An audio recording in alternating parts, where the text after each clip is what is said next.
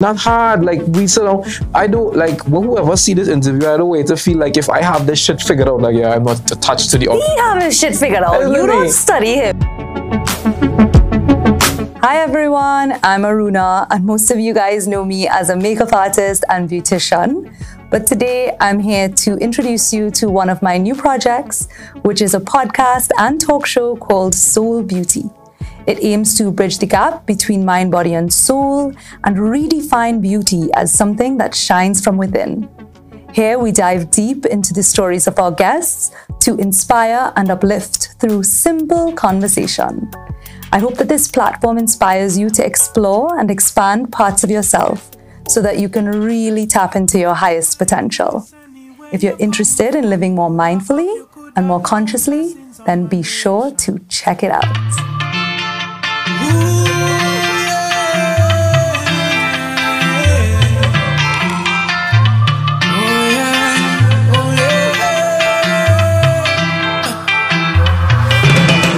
Hi guys, welcome to the first episode of Soul Beauty, and I am so excited to introduce you to our first guest. He is a friend and somebody that I really admire. Let's give it up for Muhammad. You're jumping, guys. Hey. I'm glad to be here. So, Muhammad, you know what you're here for. We're here to talk a little bit, get to know you a little better. And honestly, you are one of the most inspirational people that I know. Yeah, and I kind of want to know how you've become so powerful in your, not just in your craft, not just in your art, but in the way you see life. I think I have to go all the way back to my beginnings, right? So I was born into a very militant brand of Islam that gave me a very specific relationship to the world and to God. And as I got older, I think I really rebelled, like anybody who's looking for something beyond what they were given, right? Because I don't believe you can be given the truth. Someone can present you with what they've learned. And when you're younger, you accept those things, you know, whether it be Christianity, Islam, whatever, atheism. But as you get older, if you have to find a truth, you have to find that truth, right? And oftentimes finding the truth is to reject everything that you've been told that is true about life or whatever. And in that journey, also losing people who are near and dear to you. I would say, you know, pain is this thing that carves space inside of us for love to reside, right? You know, love is a lot more like this. Pain is coming and just kind of scrape you out. And then if you're strong enough, love comes and fills that space and heals you, you know? And that process happens over and over again. So I think I've just been presented with a lot of opportunities to become. And some of them I stepped up to and became. Others I stepped back from and still became. You know what I mean? So when would you say was the turning point? Or when would you, at what age did you feel like, okay, this doesn't feel right, I have to figure things out on my own? I don't think it was ever that it didn't feel right. Like, you know, like I just had on like, no, Islam is not for me or whatever. It wasn't that. I remember I was about 12 years old, 11 years old. My father's a debt collector. So there were always weird things coming in the house, right? So sometimes you just have like 5 TVs sitting on randomly in the living room. A car would just show up. This time, about 6 boxes of books showed up, right? I'm a real avid reader, much more than anybody else in my family at the time, other than my elder sister. And I was like, yeah, just go through these books. And in those books, I met Khalil Gibran in those books. And I didn't know language could be used like that. I didn't know people spoke that way, and I'd never read anything like that. But in those books, I also found a book on Egyptian mythology and Egyptian religion, right? And there was a very small part about the story of Set, Isis, and Osiris. And that another name for Set was Satan or Satan. And coming from a Muslim background where we were told, you know, all of these other religions were just pagan religions, here was something older than Islam that had the same name for what I called the devil, Satan, Shaitan, and all these things with these. And at that age, it kind of blew my mind. I realized, okay, the world is a little bit wider than I thought. At that point, I kind of ran from it. I was like, oh, it's too much, you know, let me just stay where I am. But it always stayed with me, you know. And I think that that's like a pinpoint at which a lot just kind of reverberated out from there. And even though I didn't go in depth at that point, I became interested in more than what I was taught. What do you say to somebody who says that we are in a time where we are seeing the demise or the destruction of organized religion? I've always said I believe that religion is a manifestation of the downfall of man's conscience, right? Could you repeat that? Religion is a manifestation of the downfall of man's conscience. Because if your conscience is strong, you don't really need anybody to tell you how to live, how to treat your neighbor, what to do. Having 10 commandments is like you have a child and a little child will go and knock over this bottle. Knowing, right? Like, I'm supposed to do that. Yeah. As you get older, you know there's no reason to destroy these things. They have a value. Having a God have to tell you, thou shalt not kill? Nah, something wrong. That we have to institute these things. We don't know that. We should though. But we do. Because a little child will come and he will just pinch another child. And the other child starts to cry. And then the other little child starts crying too and running away because he knows he's in trouble. Because why? You're like a 1-year-old. What are you doing? You know. We know. So if you know not to pinch somebody by the time you're 1 year old, I think you know not to rip out somebody's throat by the time you're 24. But then we get socialized into that. So now man came together and said, oh, well, majority of you are not going to behave decently. So these are the rules. These are the rules. You know, so Islam says, follow it or else. Right. Islam says, don't drink alcohol. Maybe 75% of mankind could drink the alcohol and be cool and have like a 2 beers or whatever and go home. But that 25% gonna mess up everybody else. So Islam comes in and says, fire one all here, don't drink no alcohol, don't gamble, no sex before marriage, no whatever. Yeah. But do those pathways fit for everyone? Yes, they will work in a way for everyone if everyone sticks to them. But are those pathways allowing everyone to live their fullest lives? Is everyone going to manifest their greatest self through those pathways? And that's why I think, you know, people should be free to choose whatever they have to choose. So we live in a time where information is so readily available that people are not buying into the bullshit as easily anymore. You know, back in the day, the church used to paint these huge frescoes on the church walls and things about hell and destruction. So people come into the church, they would see these things and they would get so scared, they would listen to what the preacher has to say. And I remember Louis Farrakhan saying one time, people have passed the point of fearing God. You can't motivate people by fear of God anymore. You know, it's beyond that. That is one of the things that kind of bugged me as well. The follow this or else, the punishment aspect. But if God is love, and I think that is one commonality amongst most religions, is that God is love, then why would God punish you? You know? But for me, even when I think about that, with the aspect of punishment, it's like whatever made us to learn by failing, right? The essence of human learning is to fail. That's how you learn. You didn't just get up and walk. You get up, you fall down. Get up, fall down. Bust your face, bust your knee, all kind of madness. Every single thing we learn, we don't understand it at first. We do badly at it. Then we do a little better. Then we're really great. Sometimes we're naturally good at something, but even then we have to learn. You know, we fail. Why would you make me to fail, then penalize me for failing? It doesn't make any sense. It really doesn't make any sense. You understand? And so there's a kind of joy in that for me. There's a joy in the discovery of that fact. It means that I just loved. The more flawed I am, as long as I am attempting to be better, you know what I mean? And even when I am not attempting to be better, I'm still learning something. I'm still being observed, I'm still being loved. So I'm really interested in the other narrative. Would you say that love is one of the more powerful messages that comes through your music? Yeah, it's all about love. It's all about the frequency of love. I mean, that's the only thing that heals. Everything else is, you know. Do you think, though, that love could push people away? Go into that. Well, I've had experiences where in my mind and in my choices within myself, I think that I'm doing the right thing by loving. I think that I'm loving. But I realized that sometimes some people aren't ready to receive it in the way that I think is best to give it. Right.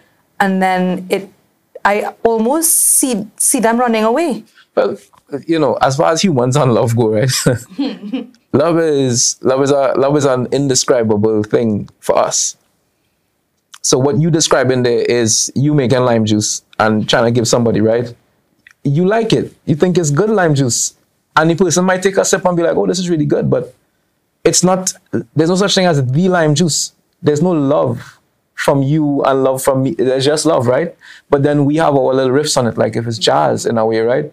And we try to give it to the world in different ways, but it just doesn't, it often doesn't work out because the purity of it, simply because of how we are, who we are, we inevitably corrupted with desire, with attraction, with all these different things when it's beyond all of that. It's not something that we can actually describe, which is why a lot of people say God is love. These are two things that have no beginning, no end, no opposite, no, you know what I mean? And it's stuff we could just sit down and ponder on for a long time. So you might say, I love this person, and they're not accepting the love in the way I want to give it to them. Well, it's not for them. Yeah. But can you still love them if they don't accept the love in the way you want to give it to them? Because if you can't, then it wasn't love you're trying to get them. It was. How do you learn all these things? Like you just figure this out on your own? Like busting my head real time. Yeah. Real busted. Would you say you've been through, your heart has broken a lot of times? I had this break every day and make back every day and fall in love every day and all them things. And you mean that? Yeah, no, for real. Like, as a storyteller, as somebody who carries the stories of my people, you know, you're always creating these things in your head. So you see people and you see somebody lying on the street, and to everybody else, they just pass them by.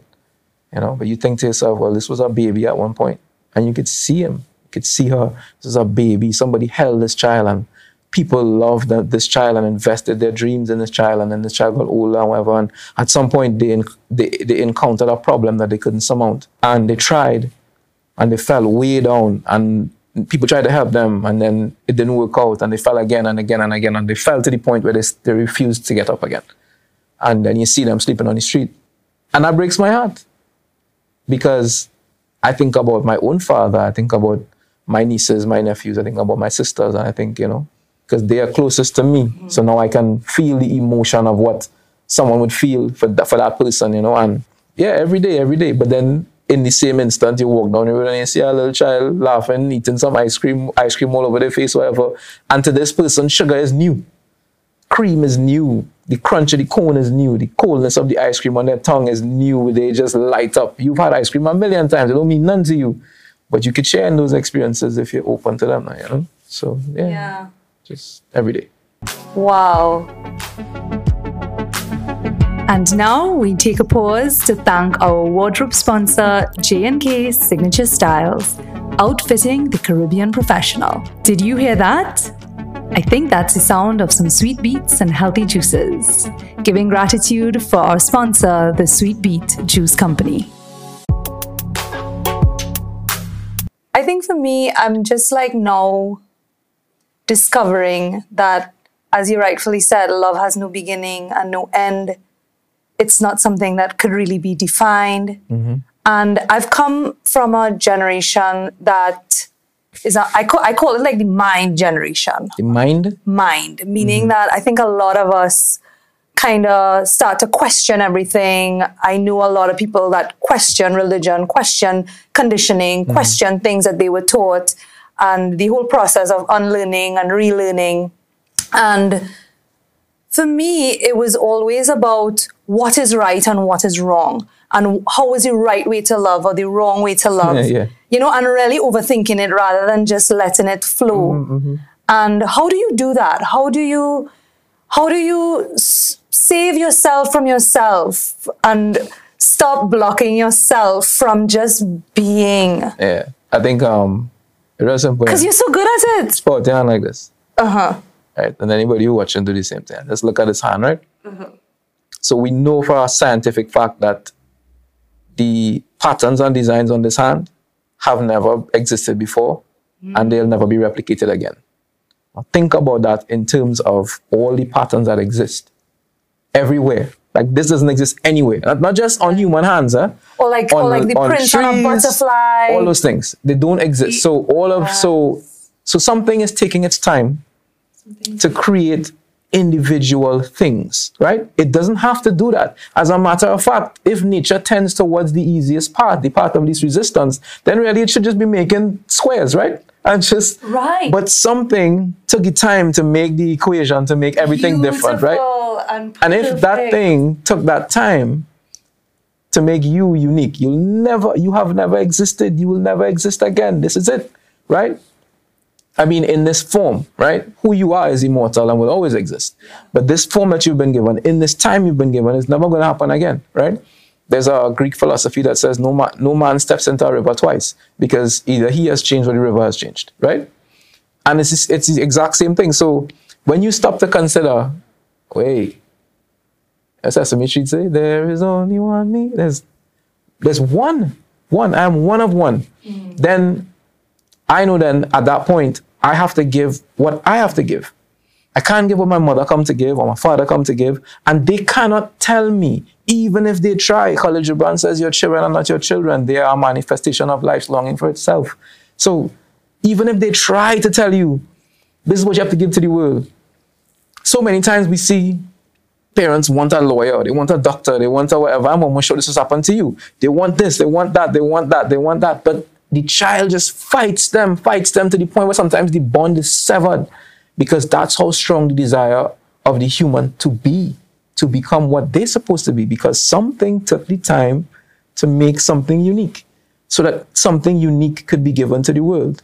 Because really and truly, as many cultures believe, we are all just apertures through which the greater understanding, the greater being is looking through, wanting to experience different things, right? There's a philosopher called Alan Watts who says, really, the greatest sin you could commit in creation is to be boring, because the creator wants to experience all these different things, and it makes you so he can experience something else. So that is where your power lies, as far as I'm concerned. There's no other me. So when I come to sing, nobody never heard my voice before, unless I try to sound like John Legend, right? Right. In which case, we've heard John Legend and we won't gonna pay you much mind because we heard that already. But then you come with your little scratchy voice or whatever. That is, I mean, when you listen to someone like Nina Simone, most people think it's a man who don't know it's Nina Simone. They think she's a man when they hear her sing, And Nina went on to be one of the greatest writers of our time. Nina has affected generations and will affect generations to come. But somebody probably told her that she didn't have a nice voice at some point in time. But she was Nina, And I'm Muhammad. And you? Aruna. You spoke about human form, right? Mm-hmm. And so that stems from the belief that we are all, as you said, a manifestation or a lens through which the divine is experiencing the world. Right. And if we are in this body, then there's no other way or vehicle through which the divine can experience this world other than through ourselves. Well, yeah, I mean in human form. But right now the divine is experiencing the world through a concrete wall, through an air condition, through lights, through a camera, through beet juice. Because that beet in that juice never thought in life that he would ever get mixed with pineapple ginger, cucumber, get put in a glass bottle and be drunk by Aruna. Right. That's the only beat within this moment that's going to happen too. It's never going to happen again for that beat. And we might not want to believe it, but everything in that bottle is having an experience that you can't fathom. But everything in that bottle is having a real, amazing, divine experience, right? Like, how do you think you're going to eat an apple, right? That apple is made up of what? Some water from the clouds that probably came from a lake somewhere that you don't even know. And some starches and some, like, all kinds of different things make up this apple, right? And it's climbing up through the chain, and eventually a human being eats it. And then the apple becomes a part of the human heart, right? Some sugar in that apple becomes a part of the human heart or whatever, protein in a muscle, whatever. All moving. Right. And it's all wanting to experience. So not just in the human form, but in every single cell, living, organic, inorganic, everything. There's nothing that What would you say to someone who says that you're talking mumbo jumbo? And how could a fruit experience, or even people who say that they don't really feel for animals or sentient beings, if they're not sentient beings and they don't feel, what would you say to somebody who thinks that this is this is not real. Right. What would you say to them? So when you ask the question of what would you say, it often is kind of read of, how would you convince? Yeah. But I not. No, not to convince. Yeah, I would say to them, you're right. From where you stand, I'm talking mumbo jumbo because you have, I watched this interview with Tyler, the creator, recently, and he was talking about reference points. You don't have the reference points to understand what I'm saying. So someone might listen to my music and say, this music is trash. He's right. To him. Wow. Because he's listening to whatever he's listening to all day. And that's what he considers good. Now, what I would challenge the person on is, what have you read? Right? What are you listening to? What are you eating? Where's it back in? What are the people that you're around, right? I would just challenge you on those things. So when you go now and you experience something wider, so you're saying that what I'm saying is mumbo jumbo. But have you read Khalil Gibran? Not as, I've read Khalil Gibran. Have you read? No. Have you experienced this thing, right? That could possibly widen you. And if it did widen you, you might come back and have a different view. So I'm not, Farrakhan said vanity. Conversion is vanity. You're trying to convert anybody to your way of thinking. I don't care if you believe what I believe. I fully do, right? In your moment is mumbo jumbo. I agree with you. In your moment, a point might come in your life, or it may not, where you see what I was saying. Yeah. I admire your ability to not take offense and to even say, oh, you don't like my music? You think what I talk in is mumbo jumbo? You're right. Your ability to say it to somebody else. That's not easy though. It's not easy because sometimes... It's not easy because there's so much attachment to our beliefs. Yeah. Yeah, I had to throw that away because when we started doing music, on one hand you're saying, I want to give the people this music and I want it to be beautiful and whatever. But there's this little part of your brain that's going, I want 5 million views on YouTube. I want 100 million. I want to get signed to a label. I want to be biggest filmmaker in the world. I want to be a model. I want to this. I want to that. Not me, but in general, right? Yeah. If you don't get to a point where you believe what your ass is saying, then you're gonna go mad, right? You're gonna go mad because if you consistently get 5 million views on your YouTube, what you want? 10 million. If you consistently get 10 million views, what you want? 100 million. Right? If you have 100 followers, what you want? 200. If you have 1,000, what you want? 2. It don't stop. But Mali said too, numbers is happiness. Then when is that going to end? So you have to find something in yourself that is your own gratification, Dread. And that's not easy. That's something that you have to go back and forth with because there are times when you want to see exponential growth. You want to see yourself, you know what I mean? You don't want to keep driving the same car or living in the same apartment. You want to own a house. You want to this, you want to that. But it's the battle between knowing I am enough, but it's okay to want more. But I am enough. And also you're not defined or attached to the outcome of the wanting more. Yeah. And not hard, I do, whoever see this interview, I don't wait to feel like if I have this shit figured out, I'm not attached to the outcome. He have his shit figured out. You don't study him. I am attached to the outcome. You are? Plenty times, a lot of times. It does not show the moment. No, because in my quiet moments, and then with the people who are around me, I'm constantly reminded, relax, my brother. Just relax. Yeah. It will be okay. And I have that support system. And then I go back to my mentors, a lot of whom are dead, and I read their books and I listen to them talk and I realize, okay, all right, you got this. It's okay. You do your little meditation in the morning, you do it wherever you try to connect to source all the time. But it's not easy like that. Connect to source. Mm-hmm. What does that mean to you? Doubles. You just said doubles? Yes, source. Source, doubles. I get it. Connect to source. What does it mean to me? If let's say you were to have some alone time in the morning and you decide to connect to source, what would that be? What would that look like for you? Yeah. And feel like? So I guess send here, right? And this is the spaceship I got, right? When we are born, the thing that we are taught to do is to identify with this. I am Indian. I am mixed. I am female, black. I am Chinese. I'm a makeup artist. Right. So you get all that, and it's just more definitions of attachment to the spaceship. Attach yourself. And so you go from not understanding any of that to being 5'6", Muslim, 30-something years old, musician, brown skin, gray hair, beard, blah blah blah blah blah blah blah blah blah blah blah blah blah blah, all that. And then forgetting that inside of you is literally like the material that God is made of. You are a piece of God, like a part of it now. So connecting to source is doing whatever makes me remember that I am a divine being. And we say that so much it becomes kind of cliche now, but Jed, I am divinity itself. So whatever reminds me of that, whether it be going to sit down by the sea, diving, making love, whatever it is, in those moments. So it's not something where, for some people, it might be crossing your legs, sitting on a yoga mat and closing your eyes or whatever. Right. For somebody else, it's rolling a spliff, and in the moment of rolling that spliff, they're going into a meditative zone or whatever. Right. Might be burning some, might be playing football. Even singing. Well, definitely singing for me. It might be tending to your plants. It might be, for some people, there's so many things. For some people, I will connect them to source, right? So it's not, again, it's removing this idea that religion sometimes gives. And even those who abscond from religion and say, nah, I'm not on that, but they create another way that they say is the way.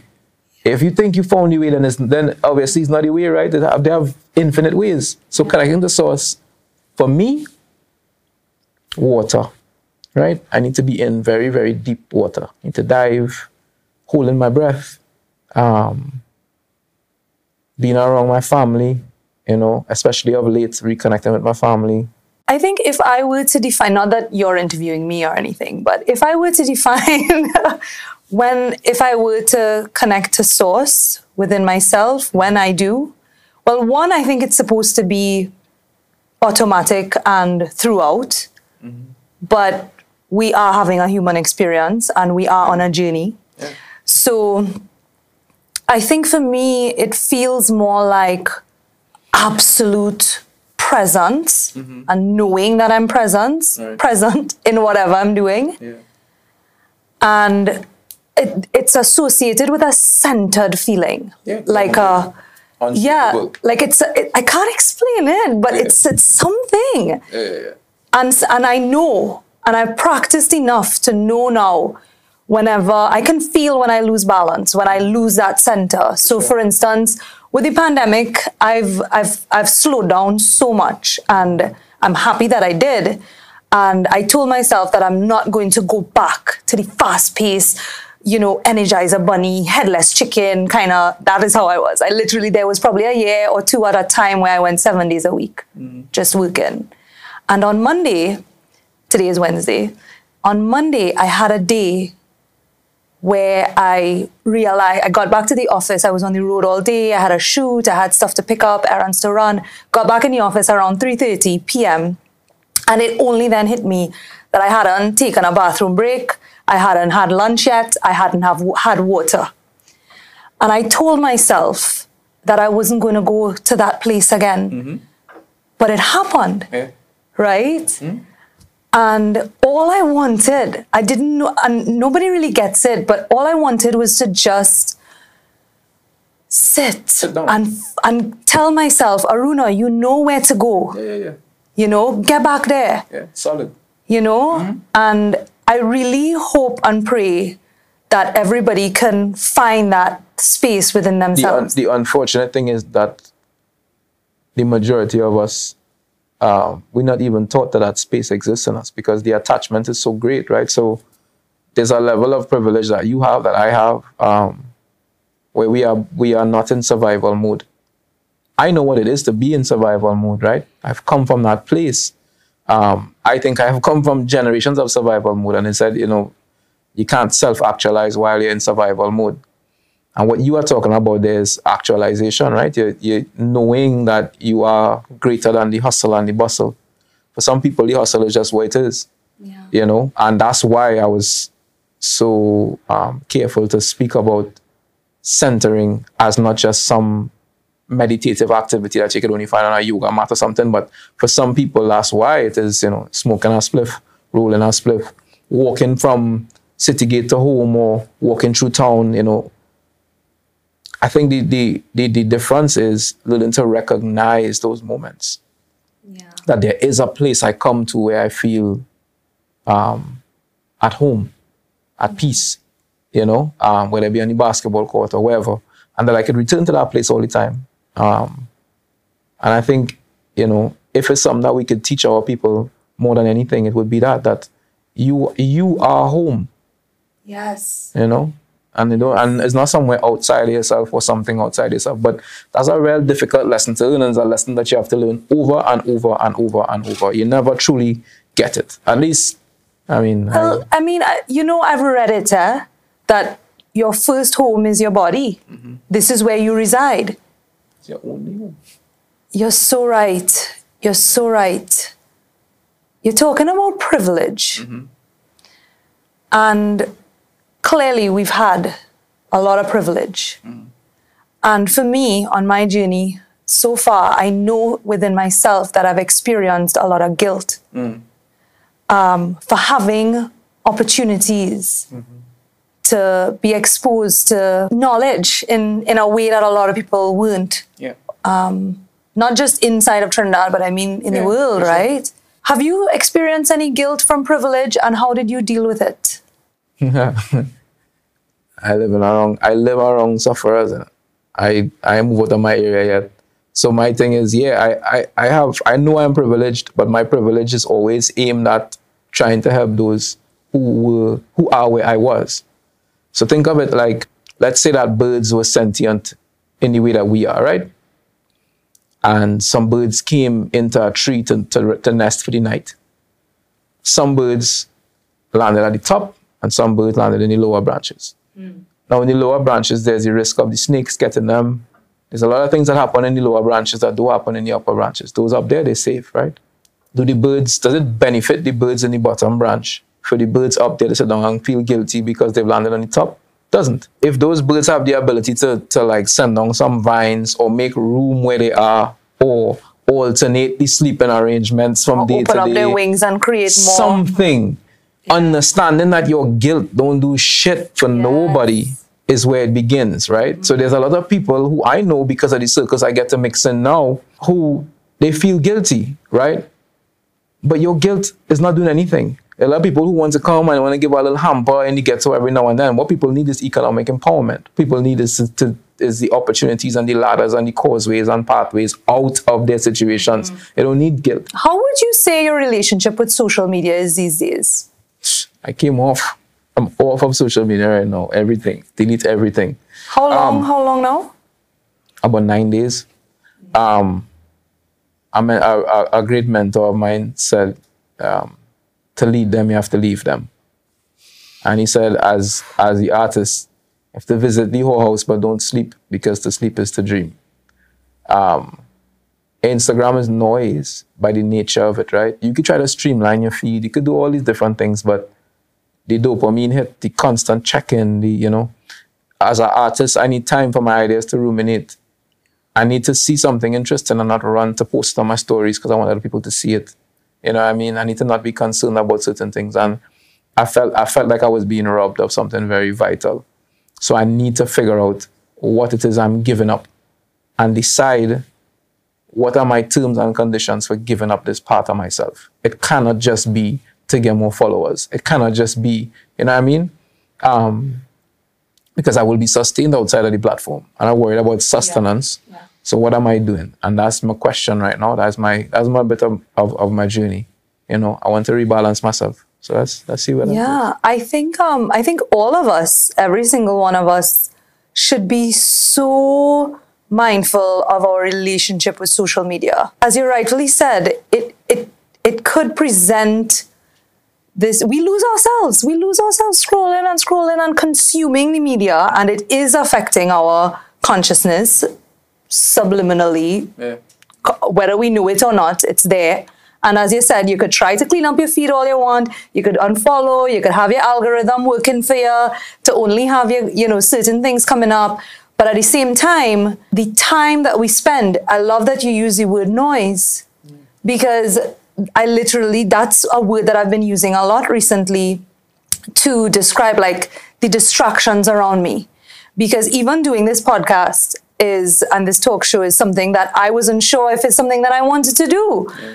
And the thing about it is I had to quiet the noise around me, including social media, to be able to come back to listen. Yeah. you know? And there's a lot of voices that are above other ones. And I think we're witnessing a kind of hypersexualization as well that I really not interested in. But I don't feel like we even have time for that conversation. Because if I start getting into that, then I gotta explain it fully, because people want to chew you out in a way, because a lot of times now sexuality and open sexuality is equated with freedom. And those two things could be further apart in a way. But we won't get into that right now. I get... DM me if you want to talk about it. I mean, I don't want to get into it too, but I am a girl and I am feeling what you're saying right now. So I do want to say, I get it. Like, I feel like I see it, meaning that I see the over-sexualization that's happening that is associated with women empowerment. My body, my choice. If I want to show off, if I want to make money from my body, like, I get it. And the thing is, for me, they're right? Yeah. All that is right. Yeah. The problem becomes when that is now seemingly the only mode of empowerment. Now, again, as a man, I'm not trying to police nobody and say what should be or what shouldn't be, right? People are entitled to their own experience. But when I notice the algorithm pushing a singular narrative, and I know that that algorithm is a capitalist algorithm, it is built to access, to gain funds, to make things more popular so people can access power through this thing to make money for somebody, then I have to ask myself, you know, why no matter how hard I try, girls with bikinis keep showing up on my thing, right? No matter how much I go and I unfollow these accounts and like, you know, you follow certain hashtags or whatever, and you say to yourself, I'm going to make an effort to not see this content. I don't want to see this, right? I love the female body like any other man. But I remember the last carnival, walking through town, carnival before that, walking through town with my girlfriend, and I just said, I turned to her at one point and I was like, I can't see no more ass. Like, I real good. Like, the last carnival was the first time I've seen so many thongs. Just thongs, right? And the thing is, thongs. Again, I'm going to be real clear, because I know people want to jump on me for this. I'm not policing women's bodies. Yeah. People are free to do what they want. I'm speaking as me, Muhammad Muwakil. I know what I need for my optimum existence. And I do not need that level of sexual interaction every day. I don't need it. We interrupt this program to give thanks to our amazing furniture sponsor, Modern Living by Fence. We are so pleased to announce that this episode is now available on Digicel's apps, Go Loud and Playgo. Download now. I walk these streets alone with my worries. If you're looking for me, then I'm sorry. I'll be gone in the morning. All that's a ballin' is fire, fire.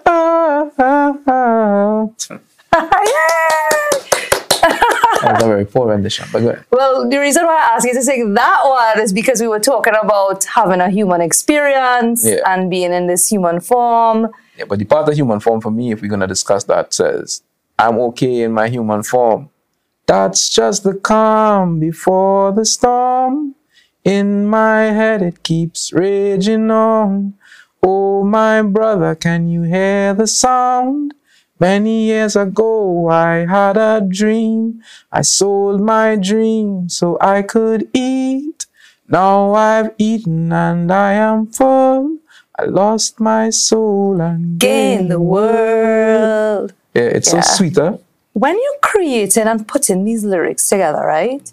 Do you think about how it's going to be received by the audience, or do you just put it together on how you feel?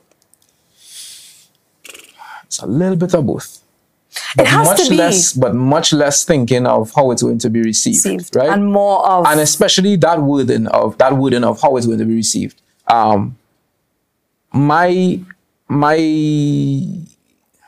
My quality check in terms of how it's going to be received is me feeling the music itself, right? The music has much more to do with how it's going to be received than anything I'm saying.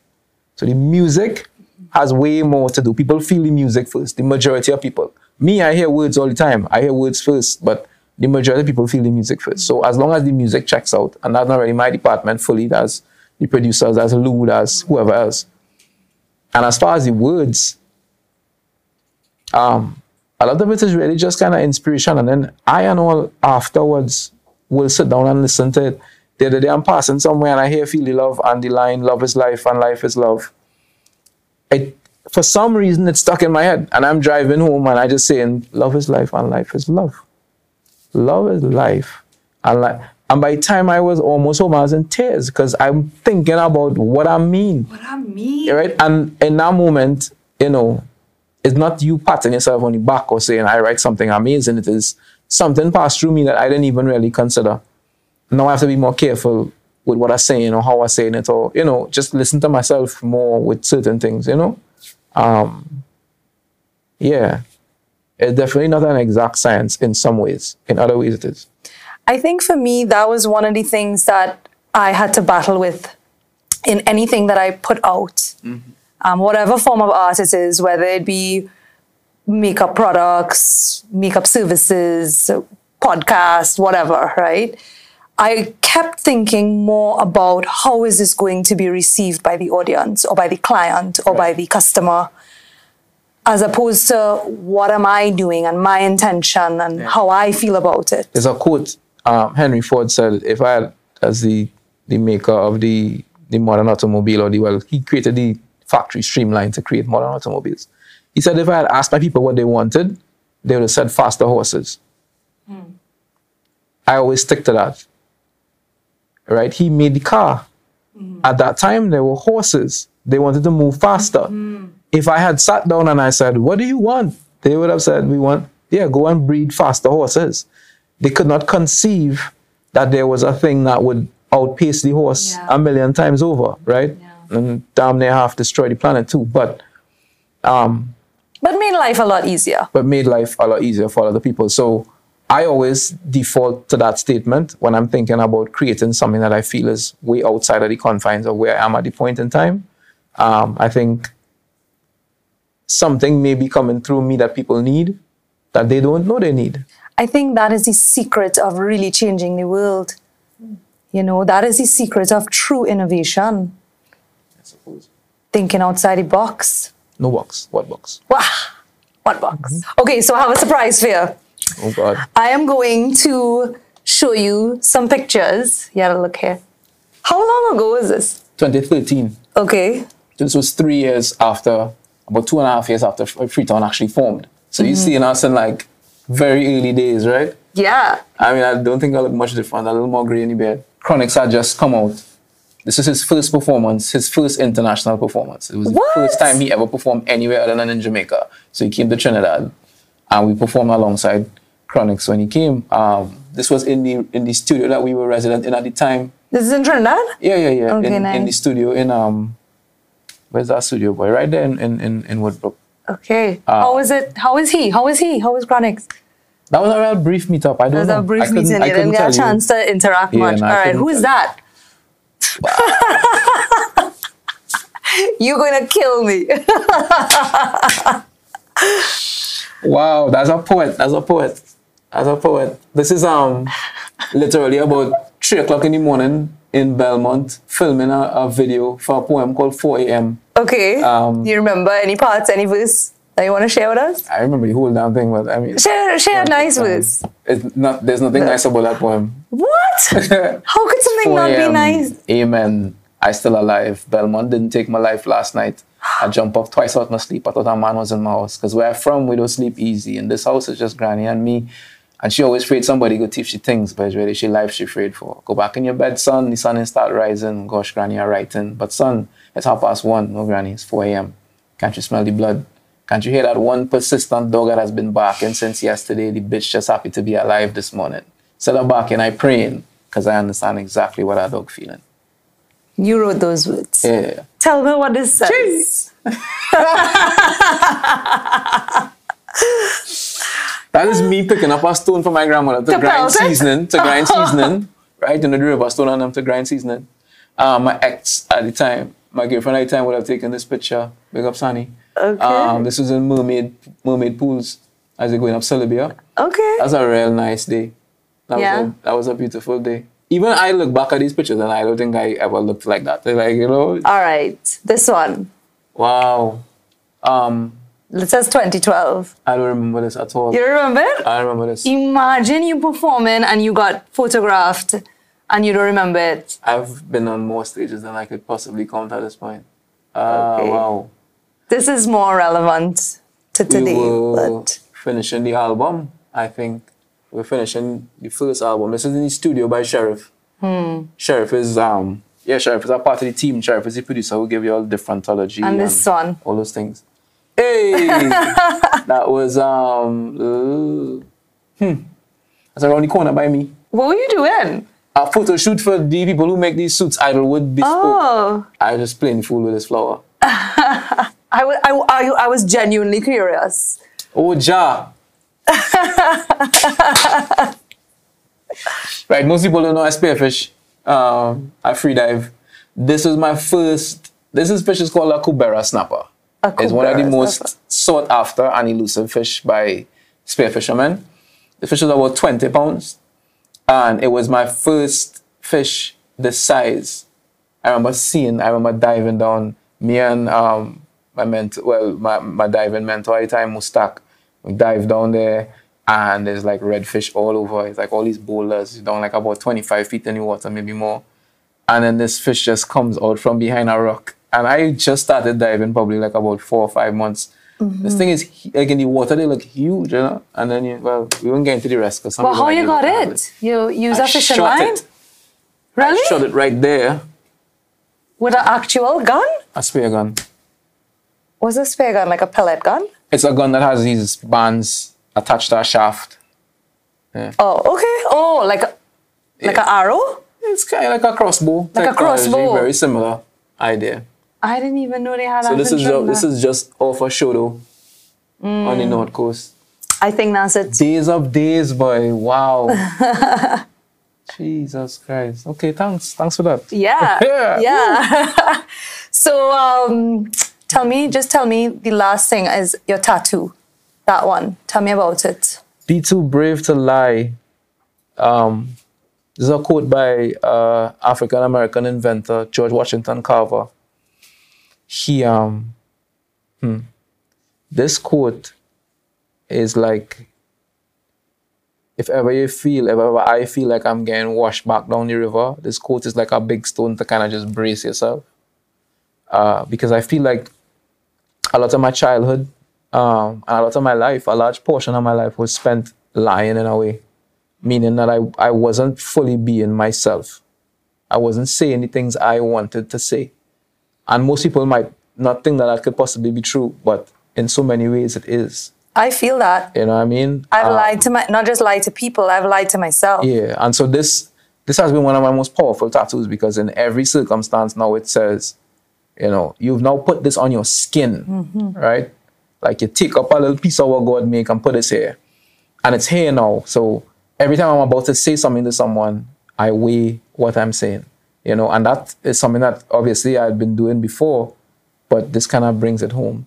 And I feel like this is something that everyone could kind of take with themselves. We say we're courageous about all kinds of things. Everybody big and bad. Everybody wants to shoot this one and kill that one and who could do this and who could stand up for themselves. But are you brave enough to not lie? That is where it is real bravery. So courage to me is the courage to be authentic. And to speak. Which goes back to what we were talking about. Your truth. Right? Because being authentic is what you were made as. You know what I mean? So are you brave enough to be the God that you are? I think that is the perfect way to end. Boom. Are you brave enough to be the God that you are? Thank you for tuning in to this episode of Soul Beauty. Keep up with me, Aruna Maharaj, as we redefine beauty, one conversation at a time.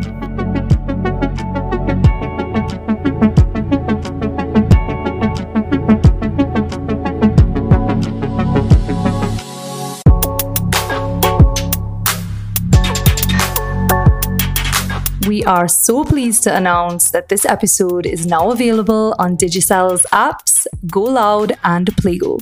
Download now.